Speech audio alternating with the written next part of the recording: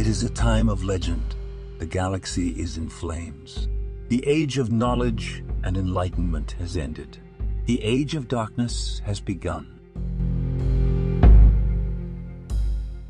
Greetings and welcome to the Fire's Betrayal podcast, a podcast dedicated to discussing the Horus Heresy, a setting produced by Games Workshop for its war games.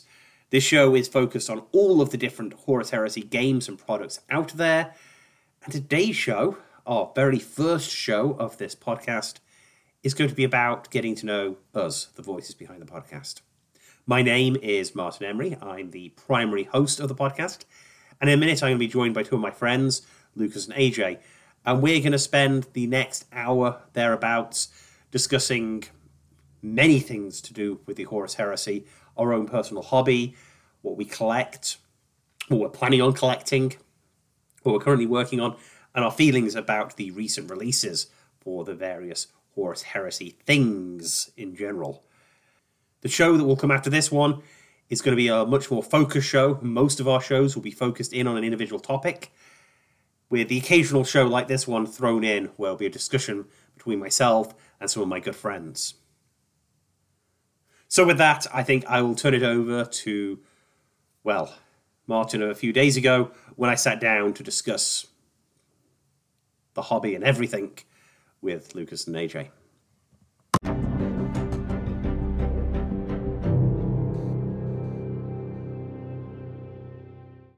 Talking about releases for Horus Heresy, where we are at the moment. Did you guys get a hold of the book? I know, AJ, you've been collecting the limited edition runs. I missed out on that completely. I was, my wife and I were in two separate locations. I was down in Texas with my kids. Both of us tried getting on like early, like we normally would to get them. Both of us missed out, site crashed before we could get anything. Yeah, it was, I don't know how to say it. It was terrible. To put it diplomatically, a shit show is not far off. Yeah, that's what I was going to say, but it was pretty bad. But that's what happens when you put up 4 limited editions in the same day, right? Or 3 or 4 or whatever. They missed the ball on that one. They put way too many up, and their servers couldn't handle the load. I get what they were trying to do by having like this one special day to celebrate Black Library, but yeah.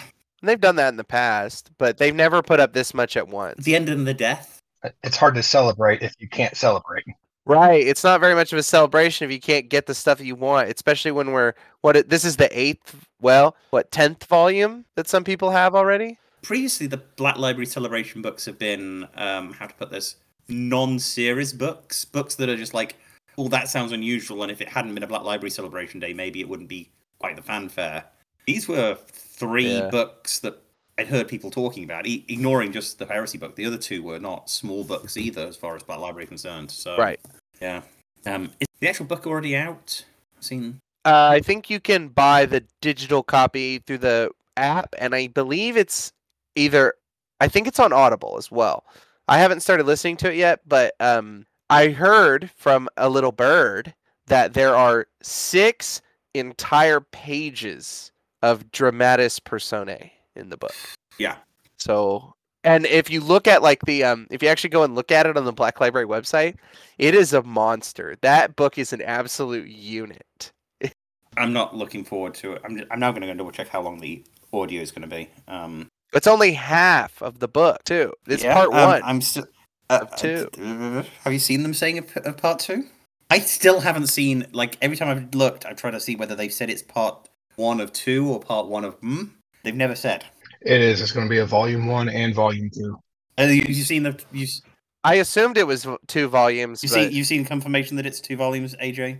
Yes, on their community website, posting up talking about it when they did the interview with the author. Okay, good. I had that little nagging doubt that they were going to try and pad it out for a 3rd book.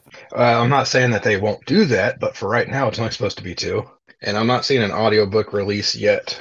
No, I'm not either. I thought it might not be available on the first day, or sometimes the Audible is like, they have the audiobook that you can buy through like the Warhammer digital app, I think. I don't really do the app, I just do Audible. And then they have the Audible version. And sometimes they don't. No, quite often the audio, like you can't pre-order and then it'll be up. Yeah, it's not available yet on, which is fine. I've got other books I've got to listen to.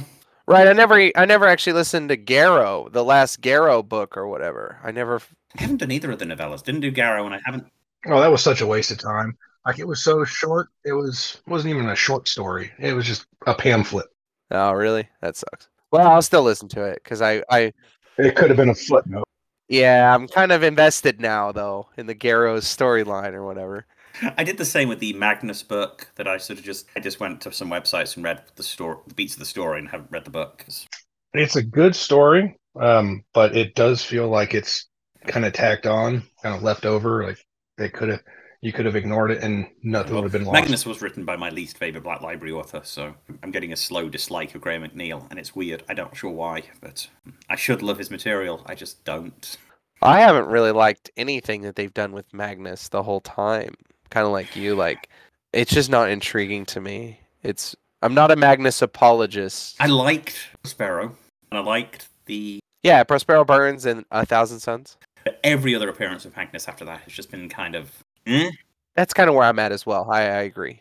I agree. I think isn't 1,000 Suns the first Black Library book to be on the New York Times bestseller list? Mm-hmm. And it was really good. Like the character felt like it should have died at the end. That's the problem. Yeah, I agree. Oh well. Yeah.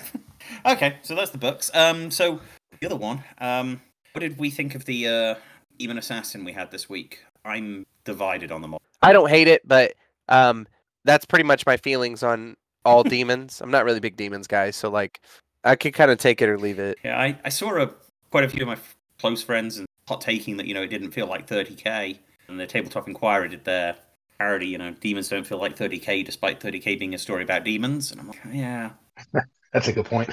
But I don't know. I kind of like the model. Maybe it's the painting. Yeah, when they kind of like moved to the Specialist Game Studio and like moved to the heavy metal style on a lot of their stuff, I think that was kind of a big blow to what drew a lot of. I don't want to say most. A year ago, before the box set, I would have said most, but now we have a lot of new blood, and that's great. I'm not saying that's a bad thing. I'm just saying that from kind of the old guard, a lot of what drew them to Horus Heresy was that military modeling style. Yeah. It's kind of done, with the weathering pigments and all of that. Yeah, and they've kind of, the official art or the official, box art or whatever has moved away from that. And that's been a point of contention with Horus Heresy players for quite some time. Yeah. Especially, like I said, kind of the old guard guys. I mean, that's the Forge World. Forge World didn't feel like part of the Citadel paint range. Now it does. Right. And they weren't using Citadel product. Like they were using whatever they wanted. You remember the Masterclass books that told you to go buy Tamiya X20 or whatever? Yeah.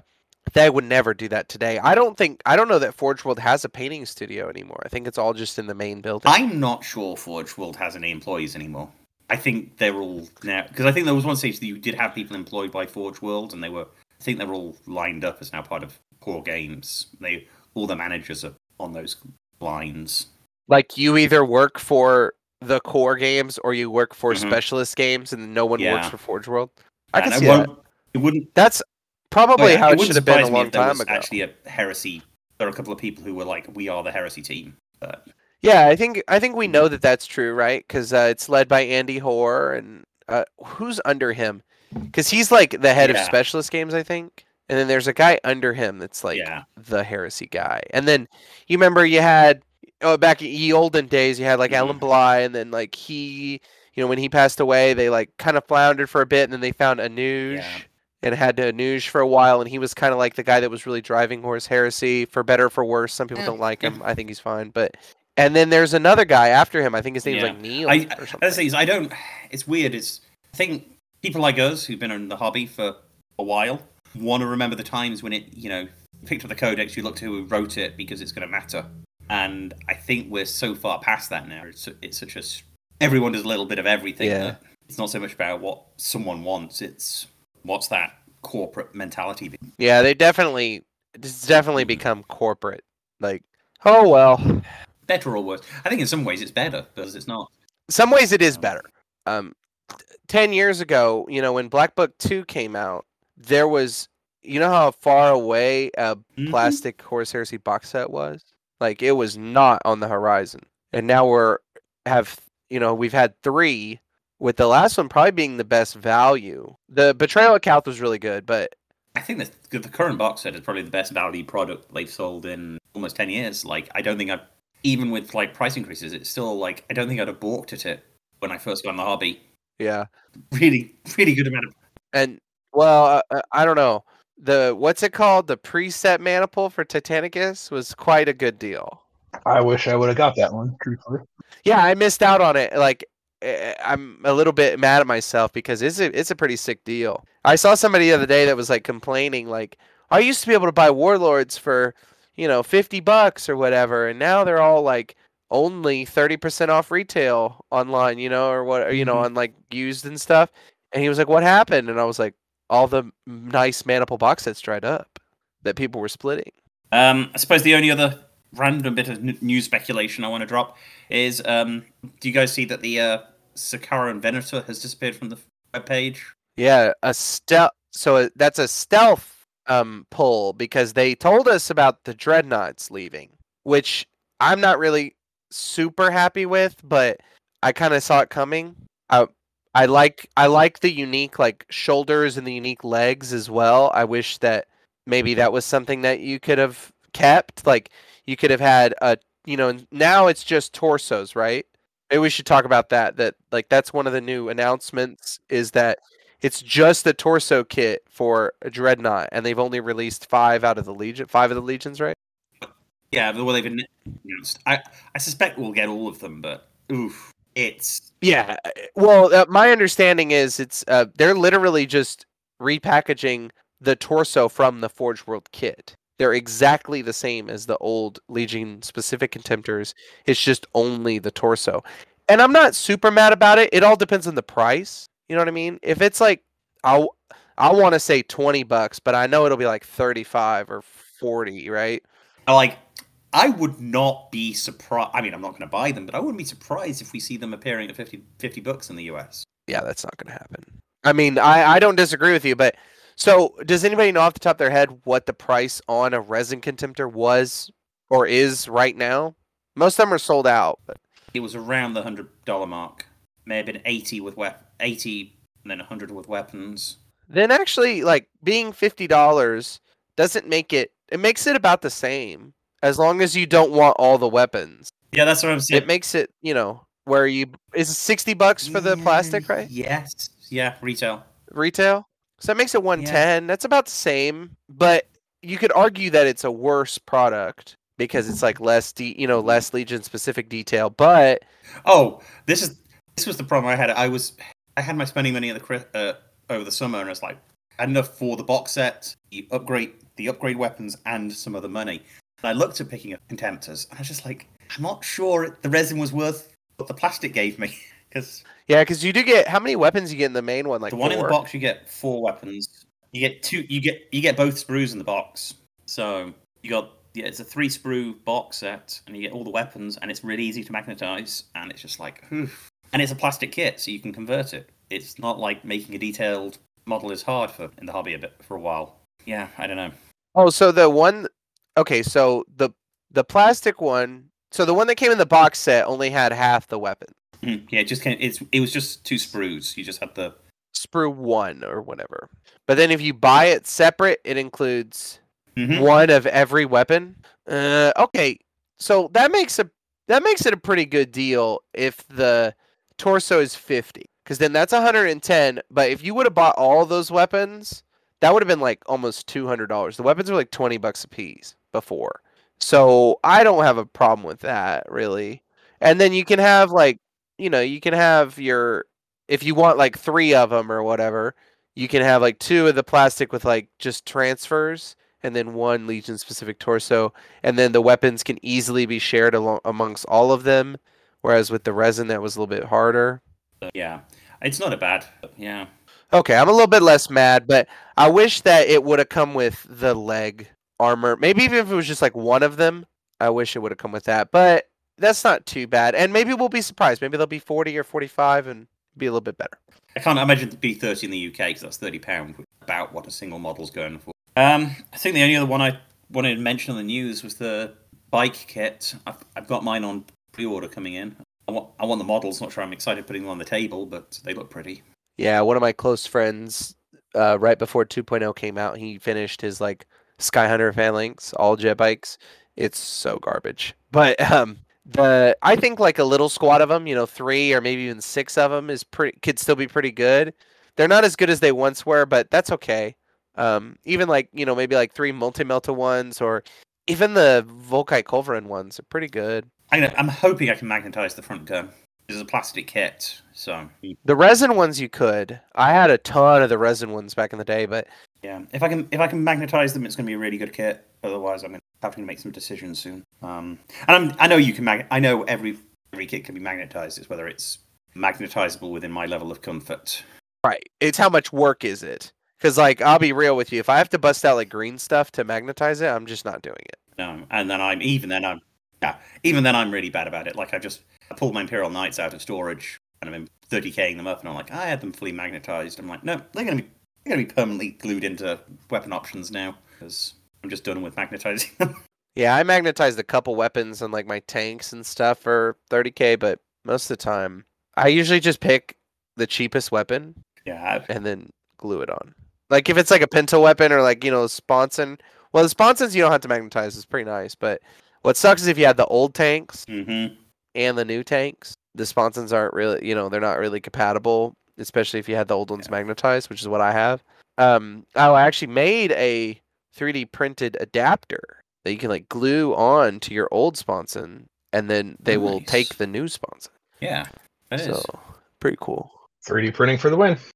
Well, much as me and Lucas were talking earlier about event organization, 3D printing's like, Hobby in and of itself. Yeah, it's kind of it's definitely its own thing. It's one I'm not willing to commit to yet. I suspect it's a matter of time, but The learning curve's a bit steep on occasion, but you got plenty of people that have already dabbled to help. Yeah, and like as it gets more accessible, it's kind of like a boat, right? The best way to own a boat is for your buddy to own a boat. I'm interested to see what's caused my sort of interest in 3D printing. Is noticing that the companies that were running 3D printing like shops aren't growing as quickly as I thought they would, which is I think it's because it's almost too easy to do it yourself. Like we're definitely getting to the point where it's almost turnkey. It becomes a question of time, I think is the thing. I heard on a different podcast the other day someone talking about, what Games Workshop costs to make a model compared to how much it costs for you to 3D print one. And I'm like, yeah, the difference is that you're doing the time part of the printing of it. I think you're spending your time just differently because, so if you were to buy, let's pull up the Contemptor Dreadnought, right? So, the Contemptor Dreadnought is doesn't say. I was looking for how many parts. 164 plastic components. That's like a 10-part print. Mm-hmm. Like you print the, like the legs, upper, lower, the little groin, the torso, the little piece in between the waist and the torso, the arm, the shoulders, the arms, the head. The torso is like one piece, but a plastic Contemptor is like 20. So you spend a lot of time like clipping and cleaning and all that stuff. And I'm not saying that 3D printing. We're talking about MSLA printing, right? We're talking about resin printing. I'm not saying that it doesn't have its cleanup. Like it definitely does have cleanup and post-processing. But what's cool is being able to print a model effectively complete. Oh, yes. Like one of the things I've been printing lately is Battlefleet. Yeah. Really for Battlefleet Heresy, but Battlefleet Gothic miniatures. And like I know that when they were sold, that they were not really huge multi-part kits. Like most of them were like, even the plastics were like 5 or 6 parts, basically. Yeah, I'd say I'm trying to think my kit. But like I can print a Dauntless light cruiser in one piece. Mm-hmm. Yeah, I mean that's the. So I enjoy that. But I will say that a lot of times plastic and even resin, cast resin is a little bit more. It is a little bit easier to work with, like for conversions. Like a lot of times when you resin print stuff, the resin is brittle. It's kind of hard to drill. You can put holes in it before you print it, but it's just a very. I mean, it's a very different hobby. I mean, one of my favorite things to do in wargaming is to get the plastic kit and kit bash something. It's been what I've done since I was a kid, and I can't imagine. This is where I struggle with 3D printing. It's like, well, do I individually print the bits so I can glue them together? And I'm like, well, it's probably just easier for me to keep on using the plastic. That's what it's designed for. So 3D modeling comes into play because you can model everything digitally, then print the converted model off. Yeah. Oh, exactly. I mean, if that's how you want to do it. But for me, it's not going to be the same tactile, relaxing thing that I've grown up doing. Yeah, and then there's always like the going through your bits box, looking for the perfect bit is way, in my opinion, way more engaging and like more of a almost a treasure hunt feel than looking on Cults 3D for the right guy with the right little gun hand or whatever that you can download or pay $5 for, and then you only need the one little bit, but he hasn't separated the little bit. So you have to open it in the little software and cut the bits off. And what 3D printing is going to end is the other thing I've got on my list of news is that stupid multi-head sets that Games Workshop puts out. There's nothing more irritating than me than the head kits we've been getting for like the last year now. I don't. It is lazy. It's like. I mean, I'm sure they're just printing money because that's what it. It's a paid accessory kit. Yeah, it's just like. Yeah, it makes your $60 tactical squad or $80 tactical squad into a. Yeah, and what even worse if the ones they put out with the demon, it's like, hey, here's a pack of 10 random heads without helmets. Use one of them for a character. I'm like, yeah. I kind of like that. I'll be honest. I kind of like the unhelmeted one because it's usable for everybody. I do, but they're the ones that I'm like. I continually hear 3D printing is going to replace everything Games Workshop does, and I'm like, maybe not. But those kits, they're the ones that are going to be. If someone had one of my mates had a 3D printer and I wanted one of those heads, I just print one of those. Yeah, that's true. See, I'm kind of with you. Like, I have a 3D printer, if that wasn't obvious, and I mostly use it to print like bits. I don't really print I'm not printing tactical squads. You can, but that's not really what I'm doing. I'm kind of a little bit, what's the word? Like a little bit particular when it comes to that kind of stuff. So like if like the STL of like the Mark 6 Marines or whatever is a little bit different from the plastics, it's gonna bother me. If I printed like the entire army and they all matched, that's fine. But if I have like plastics and then mixed with like STLs that don't quite match, that frustrates me. That bothers me. But printing bits and stuff is cool. Like I printed a bunch of bits for my Night Lord that then I've never started. That's it. I said, oh, okay, yeah, you've got Night Lords. I'm like, wait a minute, I haven't seen your Night Lords. I've only ever seen your Archangel. Yeah, I want to start my Night Lords, but then the Adepticon prep has kind of been. Yeah, well, that will do that to you, and I imagine that's all you're doing. Right, kind of, yeah. So I suppose we should probably just go through a who we are moment. So I'll start. So for those people who are listening who don't know who I am, I'm Martin Emery. I've been doing podcasts now for getting on to 3 years. This will be the second podcast I've really done after the God Engine cast, which I talked about a bit right at the start of the show. I'm based out in Oklahoma, despite the accent. Play the Word Bearers in 40k for my sins, mostly because I wanted an excuse that I can always be the bad guy. Other than Heresy, I play 40k still, and Titanicus, and Aeronautica occasionally. See, that's what we need to play, is Aeronautica. Yeah, I need to do more Aeronautica. I've got to get together. I spent way too much money to not play this game. Mm-hmm. Basically, is where it is. My problem is I haven't got a Heresy Aeronautica army. I've got a Orc Aeronautica. Oh, that doesn't bother me. I'll play against that. I don't care. They're just a little the Orcs are broken. They're orking. They're supposed to be. Do you have the ground assets? Orc ground assets? No, I got the Orc ones. It's not. I just sorted the list I've been running, which is just all the really cheap fighters. Orcs can just have really, really cheap planes, and you just win the activation game that lets your two really big things get where they need to be. The swarm is real. Mm-hmm. AJ knows. AJ's played me with it. AJ, do you want to run through the list? So I'm AJ. I'm based out of Oklahoma. I do a lot of gaming with Martin, a lot of pickup games, like beer and pretzels type stuff. Primarily, I'm a Titanicus player. I dabble with Aeronautica. Used to be big into 40k, but fell out of the hobby and pretty much have just stayed with Titanicus going forward. Which is all good. I'm definitely going to be plenty of Titanicus content with this show, because Titanicus is still a really, really good game. I want to get into Heresy, but just haven't had the time or effort. But I've got the books and been reading those behind the scenes. What legion would you play, or what faction would you play if you were to get into it? This is where you'll make fun of me, Lucas, but I'm one of the Magnus apologizers. Oh no, not one of them. Either the Thousand Sons or I'll go straight Sons of Horus, one of the two. I'm just kidding. They're both pretty cool, actually. I really like the Thousand Sons color scheme. I'm not really that into their lore. It's like one of those things where I just don't feel sorry for them. It's like they told you this was going to happen. But I do really like a lot of the other stuff about the Thousand Sons. I really like the kind of quest for knowledge. I like the Egyptian aesthetic. I like like I said, I like the color scheme. Color scheme is very easy to make look very good. That gloss candy red, oh yeah. Yeah, I've done Alpha Legion before. That was my army, not right before I started. I guess it was actually right before I started Dark Angels, and it's kind of the same thing. Although I think the candy red might actually be. I think the Thousand Sons do suffer from Magnus. Like if you were to ignore him, the Legions are really good, fluff wise and story wise. I agree. It's kind of like the World Eaters. The World Eaters are cool except for Angron. Angron's dumb. It's my opinion. I'd also go as far as to say that I think they suffered from the Horus Heresy books suffered from the fact that Games Workshop started trying to have Magnus as more of a big character because they just released their big plastic kit for him. A lot of their 40k releases seem to coincide with the books. Yeah. They wind up feeling a bit disjointed. Yeah, that can happen for sure.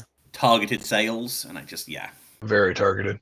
But knowing me, I'd wind up doing betrayal. That'd be my loyalist Thousand Sons, because that's how I wind up going for most of my armies. Yes. I think that'd be really cool. I like that a lot, actually. I won't make fun of you for that. AJ is renowned for having his loyalist traitors, especially in Titanicus. Yeah, so what faction you play in Titanicus? What Legio and all that? My Tempestus survived Mars. Oh, hell yeah. That's cool. I like the Tempestus color scheme. Tempestus was a really good Legion. They just suffered from inconsistent writing at Games Workshop, which is why AJ plays the loyalist traitors. Yeah, pretty much. But they're one of my founding Legios for me because I fell in love with them from the books. But then on the tabletop, they're not really the best, but I suffer with them.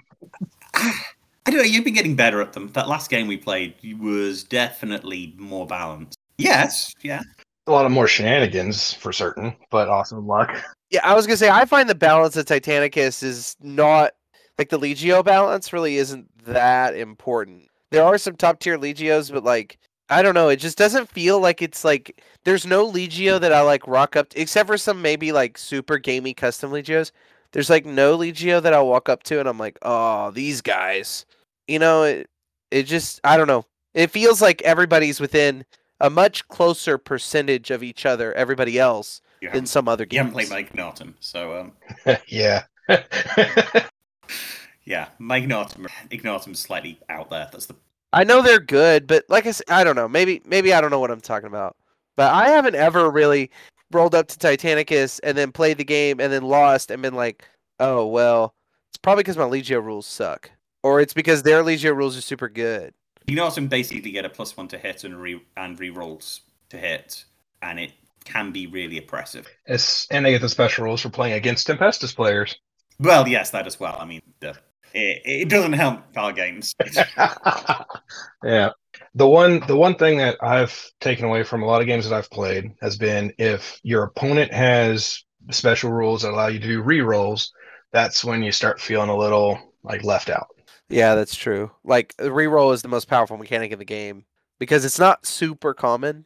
It's more common, I think, with the later releases than it was in the beginning, but that's okay.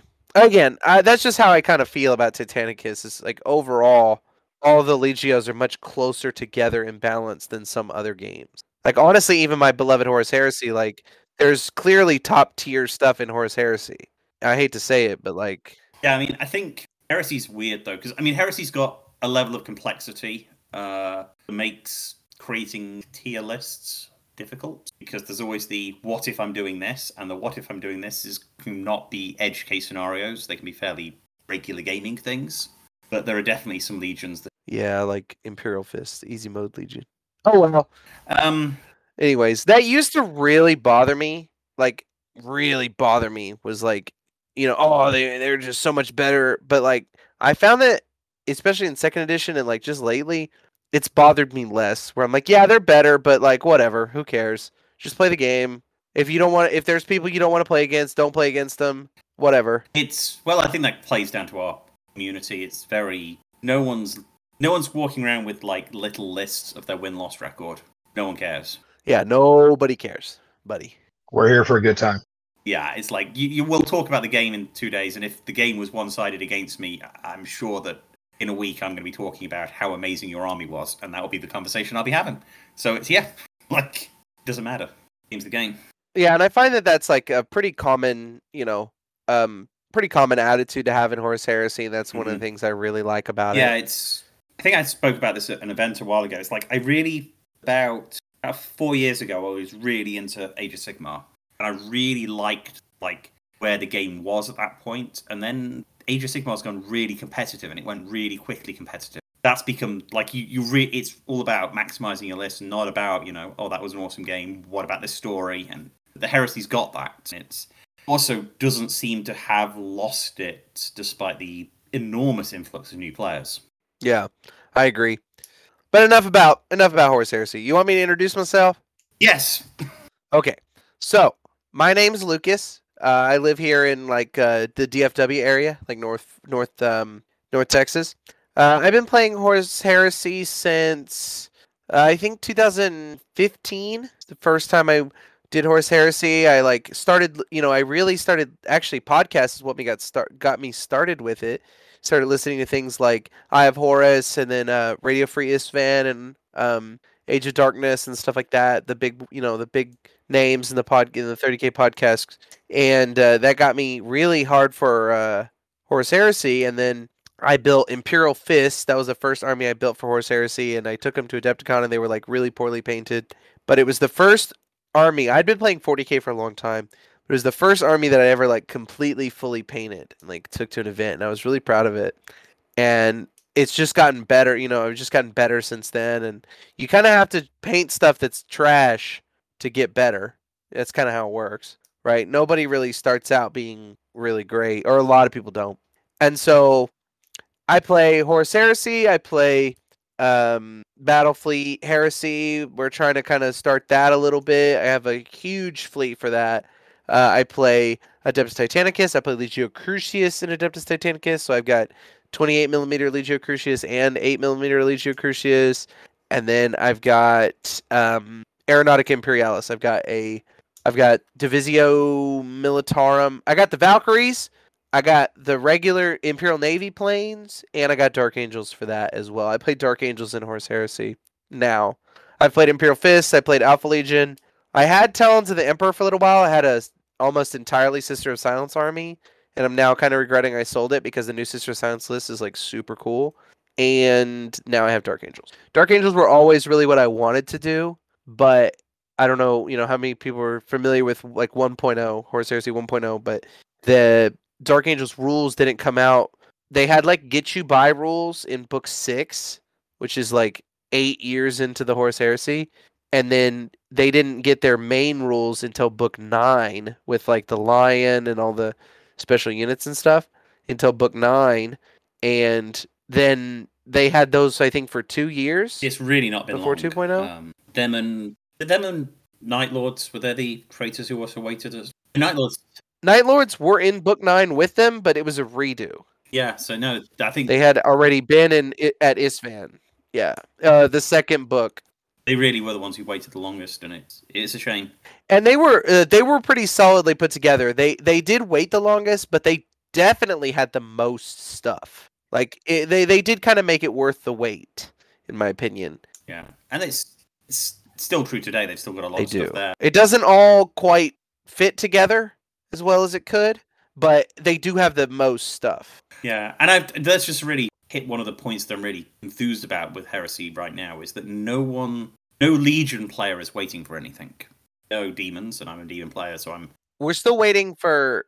I mean, there's still people waiting for kits for stuff that was in 1.0 that never came out, and then now is in like Legacies or whatever. But everything in the core book is available, pretty much. All 10 legions are there with full set of rules, and we had them day one. I think that's something that's easily overlooked. Yeah, and they were all written right. They were all written kind of together.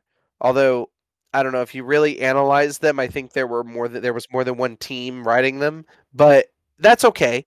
They're all in the same kind of ballpark, and so I think it was really good that they all came out at this together. There's definitely imperfections, but it's a very big game, and I think we can get lost in the problems with it. I'm really happy with the scope of the release and the fact we aren't waiting any core thing. I mean, I know we're still waiting for demons. I know we're still waiting for militia. But, I'm probably going to piss some people off when I say this, but I think the demons are more core than the militia. Don't let John hear me say that. But oh yeah, no, absolutely. I also think we probably I've got this pet theory that they were ready to release a PDF for them. The reaction of the first PDF was so negative that they decided against it. They weren't going to give something out free that's not going to create really good publicity. So it's probably a good idea, honestly, if it was kind of as because we all know the Legacies PDF was pretty slapdash together, and a lot of people are upset with it. But the exemplary battles are pretty decently put together, I think. Like, I don't think there's any one of the units that's like crazy over the top, overpowered or anything like that. I think that there's some that are better than others, but like everything has to be better than something. So it is what it is. And then I think that the latest exemplary battles are better than some of the beginning ones. But like overall, they're all at least add something cool.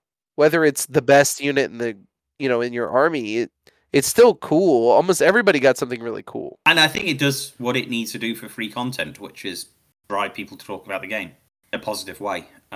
Precisely. Yeah. It does exactly what it should do for free content. It sells models. Yeah, which I don't think, like if they'd thrown a demon PDF out, it would have done. If it had been anything like that previous exemplary. So I should have. Yeah, I agree.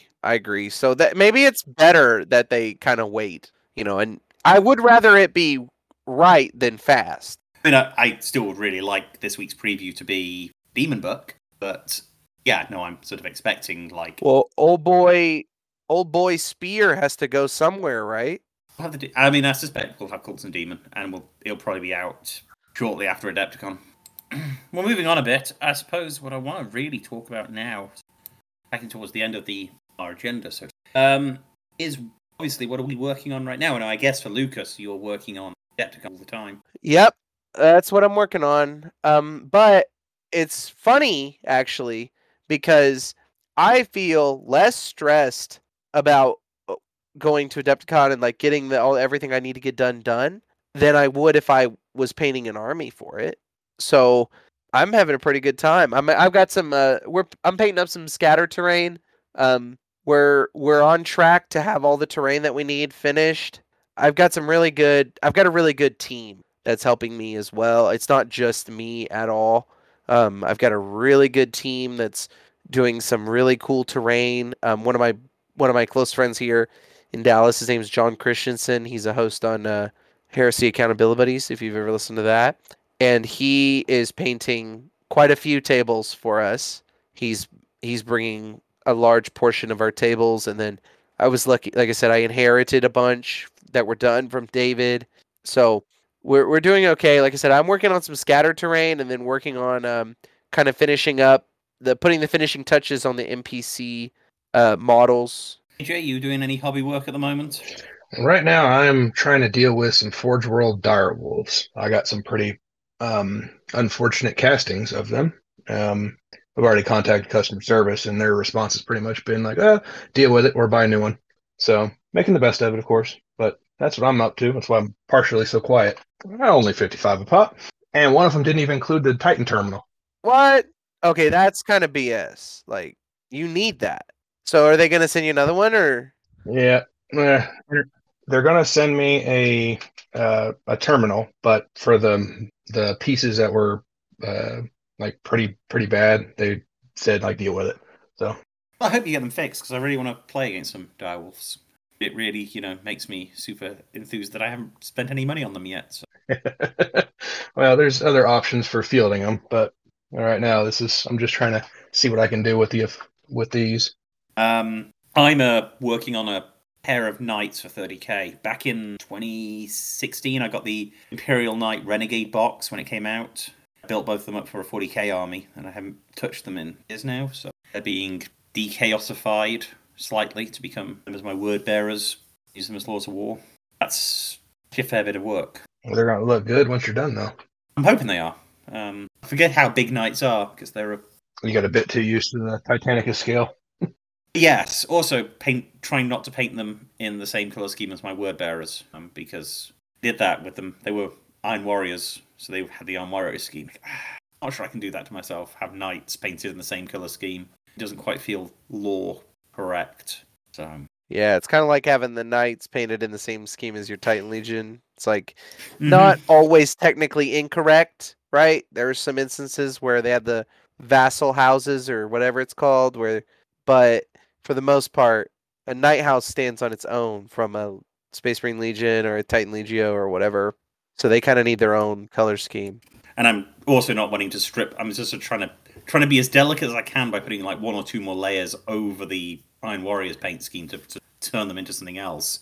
I really don't want to strip them down. Well, luckily, a lot of like newer kind of clear paints, like contrast or whatever off-brand contrast that there is now. You know, everybody makes something like that now. Go really well over metal. Oh yeah, and especially like weathered metal because they were weathered up. So I've turned their shoulder pads into pure black because I've been able to put transfers on them, and then doing a sort of yellow. So they're looking pretty coppery right now, which is the black and copper is an interesting look. Go to town with the transfers this week and then hit them with more weathering powders. They should work out pretty well. Yeah, then I'll have some big models for that collection. My dream is to get 30k of traitors painted for Horus Heresy. It's, 30k of 30k. What are you at now? 6 before demons. Okay, that's not too bad. That's all my knights. All my knights. So my knights will probably add another. There'll be another almost K. So we get pretty close to 7k. 1,000. Yeah, when demons drop, that would probably be. I've probably got 3k demons. Depending on how they point them. So which isn't bad for having no Horus Heresy in May. Yeah, you need a big centerpiece model for your word bearers, like a Fellblade or Mastodon or something. Mastodon, what I want. I've just got to wait for the money. Yeah. I could actually see I myself love using my Mastodon. Yeah. Mastodon. I had a buddy last year took a Mastodon to a 40k event with a Horus Heresy list, and he was there to campaign for the Wooden Spoon, and it was a beautiful list. Shows up, spear in one hand, puts the Mastodon down, the entire army's inside it. Very easy play. Yep, as it should be. I played, that was like a list I played in 1.0. I had a Mastodon and 2 Termites. It was my whole army. It was actually really fun. A lot of people said they really enjoyed it too. They felt like the Mastodon is kind of like almost bad enough where it's not a feel bad at all. Even if the enemy doesn't have a Lord of War, it can be kind of intimidating to people, but it really can't do anything. So you have to get out at some point. I know it's fun. I mean, I remember I fought against your one in like my second game of Heresy when we did that really big one down at the Citadel last year. Yeah, that was really fun. Mm-hmm. That was a pretty good game. I need to do more like that. That was a pretty good game. Once I finish the Knights, I'm hoping to move over and get these jet bikes painted because I think they'll go really well with my word bearers list. I need something to get in the back to the enemy's deployment zone when they decide to hide the thing I'm trying to kill. Yeah, I think they'll be really good for that. What are you gonna? What weapon are you gonna? You said you're gonna magnetize them, or? Yeah, I actually think the actual build I'm looking at is heavy bolters and then a close combat weapon on the sergeant. How many points? I mean, you don't know off the top of your head, probably. Is Volkai Culverin? I think they were 10 points. It's so worth it. Yeah, they're 110 for this 3. I'm like, yeah, if I just spend the 15 points on a murder sword on the sergeants and just have them try a ridiculous first turn charge, it wouldn't be terrible if I'm trying to just pick off a single guy who's ran away from my army. Yeah, but you can always, like, the cool thing about, I guess the Heavy Bolter does have pretty long range, but it doesn't really hit that hard. The Volkai Culverin just hits hard. It does. Multi-melters are good, and that'd be my other choices, either multi-melter or Volkai Culverin. The plasma cannon is not terrible. Can you put the word bearer's plasma cannon on there? Yes. That'd be pretty cool. Yeah, it's just really expensive. But yeah, no, it's 3 pinning attacks is not to be sniffed at. I'm almost tempted to run also a giant. The part of me is like, I should get like 30 of them and have 2 giant blocks That'd be really scary. A word bearer's list that's barreling down on you and can stuff the giant blocks of jet bikes. That's a lot of money. At that point, you wind up being a White Scars army instead. Yeah, well, every legion does everything. Don't do it. I don't like to discourage people from their dreams, but don't do it. I've seen John. I follow John's, and speaking of which, thinking of John, I mean, you mentioned him earlier. I do need to fully credit John for the beauty that is my Horus Heresy army. Back in the summer, when I started putting together my Heresy army, he sent me a giant goodie bag filled with piles of little purity seals for my legion. Put out a call for them, and John just came through. Yeah, he has a pretty insane bits collection. Yeah, and it's done me really proud and really been able to raise my collection to that next level. So this podcast is also really good. If you're listening to this podcast, you should also make sure you're listening to the Heresy Accountability Buddies, or whatever they call it. Bit of a mouthful, but yeah, I'm a occasional co-host over there as well. So they're a solid group of guys. Even if they seem to be like everywhere because of them. Focus is Adepticon, and then they're everywhere in the States, basically. Okay, we're going to start moving towards the end of the show now. A huge thanks to both AJ and Lucas for coming on the show. It was really enjoyable sitting there and talking to them about all things hobby for a while. And there's actually a fair bit of stuff we left on the cutting room floor where we went down some very weird tangents. And we're going to come back to some of those ideas later in future shows. There is one thing I want to put in its own separate space, which we're going to cut to here in a minute. I talked to Lucas for a bit about his plans for Adepticon. And he basically explained his grand plan for it.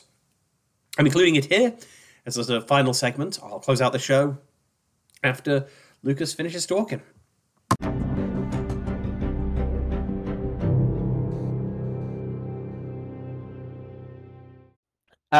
As you know, Fearix is a narrative event series that's been going on here, mostly in the Midwest, since 2017. We've had 4 or 5 events. It used to be ran by a fellow named David Coman, and then unfortunately he passed away here in early December. So we're still feeling that loss. That's like, it really, kind of hit us. And so some of us veterans of his event series have decided to kind of carry the torch forward on it. So this is the first event that's going to be under the new management, for better or for worse. So we're really trying to pull out all the stops on it. It's going to be at Adepticon. That's the last weekend of March, 2023, and we have a 3-day linked narrative. So we have day 1. Effectively, Adepticon has 2 time slots every day. They have a morning and an evening time slot. So we're running our 3,000 point like frontline regular, kind of what you're used to for a Horus Heresy event on Thursday, Friday, Saturday, and that's in the morning time slot, so from 9 a.m. to 4 p.m. So it's 2 rounds every day, it's 3,000 points, and those are all linked together. And you can actually, unfortunately the tickets are sold out, but you can actually sign up for just one day if you want to. You could sign up for just day 1 or just day 2 or just day 3, or you could sign up for all 3 days if you're able to. They used to offer, Adepticon used to offer tickets as what's called a track, where it basically added all 3 tickets to your cart at one time. And they had told us that wasn't available anymore. And then when we logged in, there was some other event that was available as a track. And I was like, okay. So next year, we're definitely going to try to do a track of events where you can sign up for all 3 days at one time, because that's really going to be like the grand experience. And then in the evenings, we started out with 1 Zone Mortalis mega battle. Some of the terrain that we inherited from David is an 18-foot Zone Mortalis table. Nice. So it's 4 feet wide and 18 feet long. And it's Deathray Designs Zone Mortalis. I want to shout them out because they are probably our biggest supporter.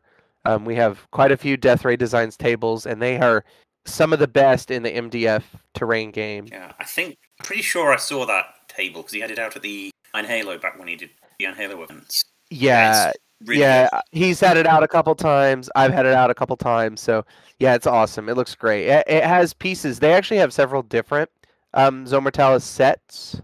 They have one called like Deadbolt's Derelict, and they have one called like there's one with like It's got like windows and stuff, and we have some of all of it, so that's pretty cool.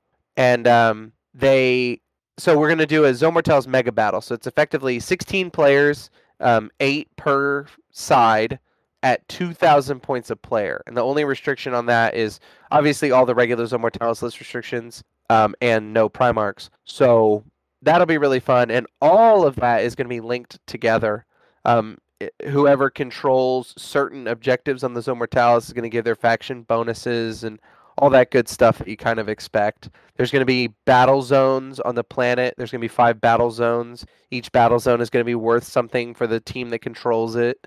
And then on top of all that, we're going to have our points of interest system. So what that is these little tokens. They're like little 40 millimeter tokens. They say point of interest on them. And when you interact with them, when you touch them in base-to-base contact with a infantry or cavalry unit, you can activate them. And what that does is you actually go over to our organized, our EO table, and you'll get to pick whether you want to draw an Archaeotech card or whether you want to draw a NPC card. And so the Archaeotech card is going to be usually like a one-use item that gives you some kind of benefit.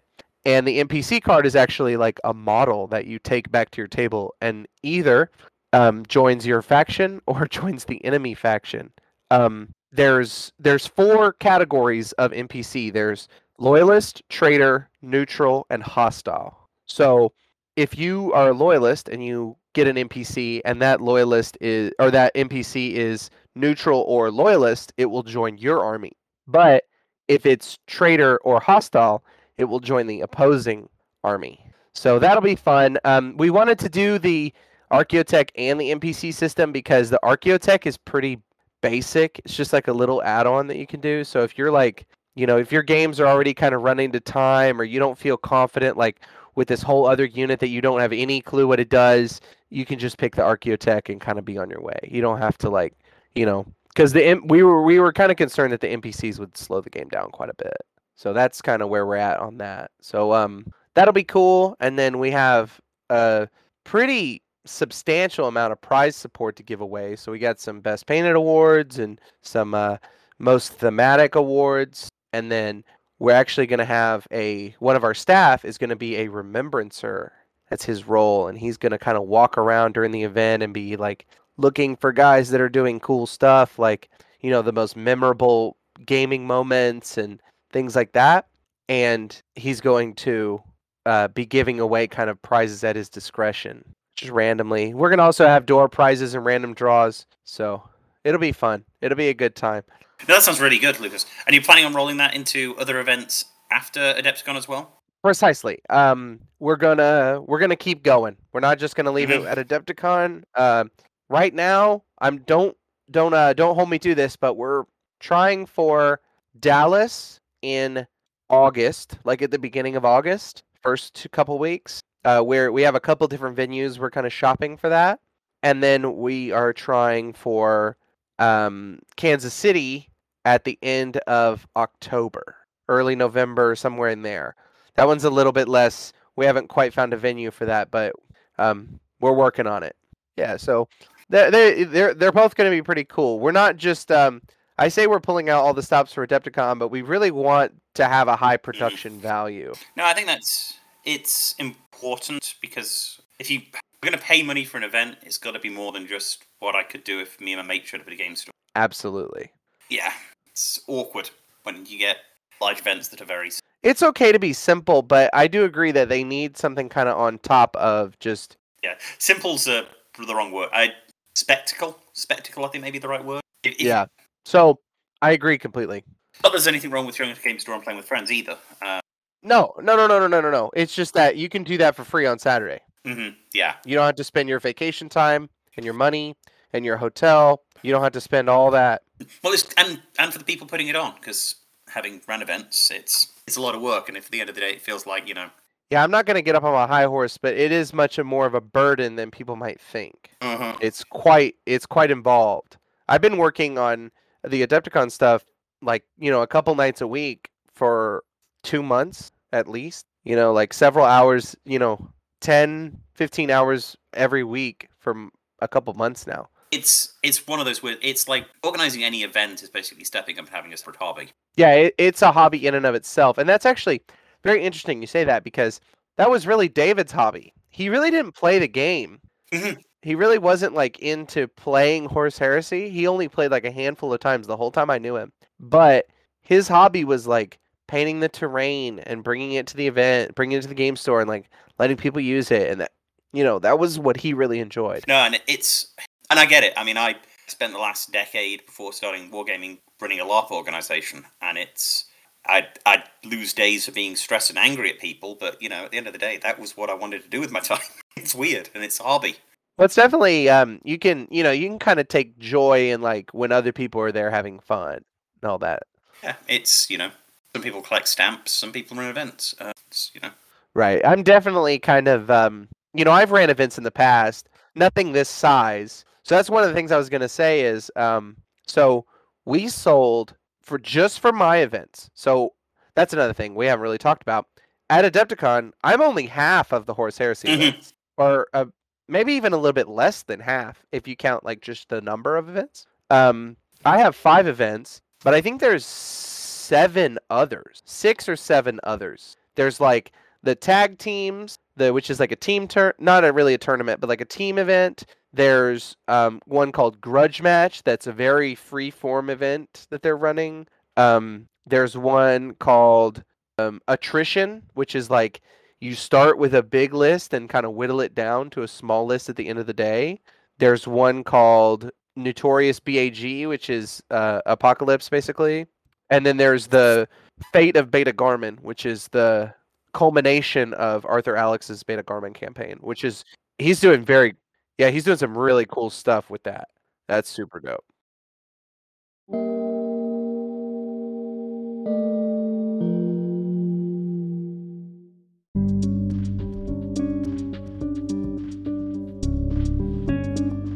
And with that, we'll come to the end of today's show. Thank you so much for listening. Thank you for AJ and Lucas for coming on and talking about the hobby, and for Lucas going on about his plans for Adepticon. I'm sure it's going to be an absolutely fantastic time. If you've enjoyed today's show, please recommend it to a friend. Go out and share it on social media. Subscribe on your favourite podcatcher and all of that jazz. I will see you all in 2 weeks.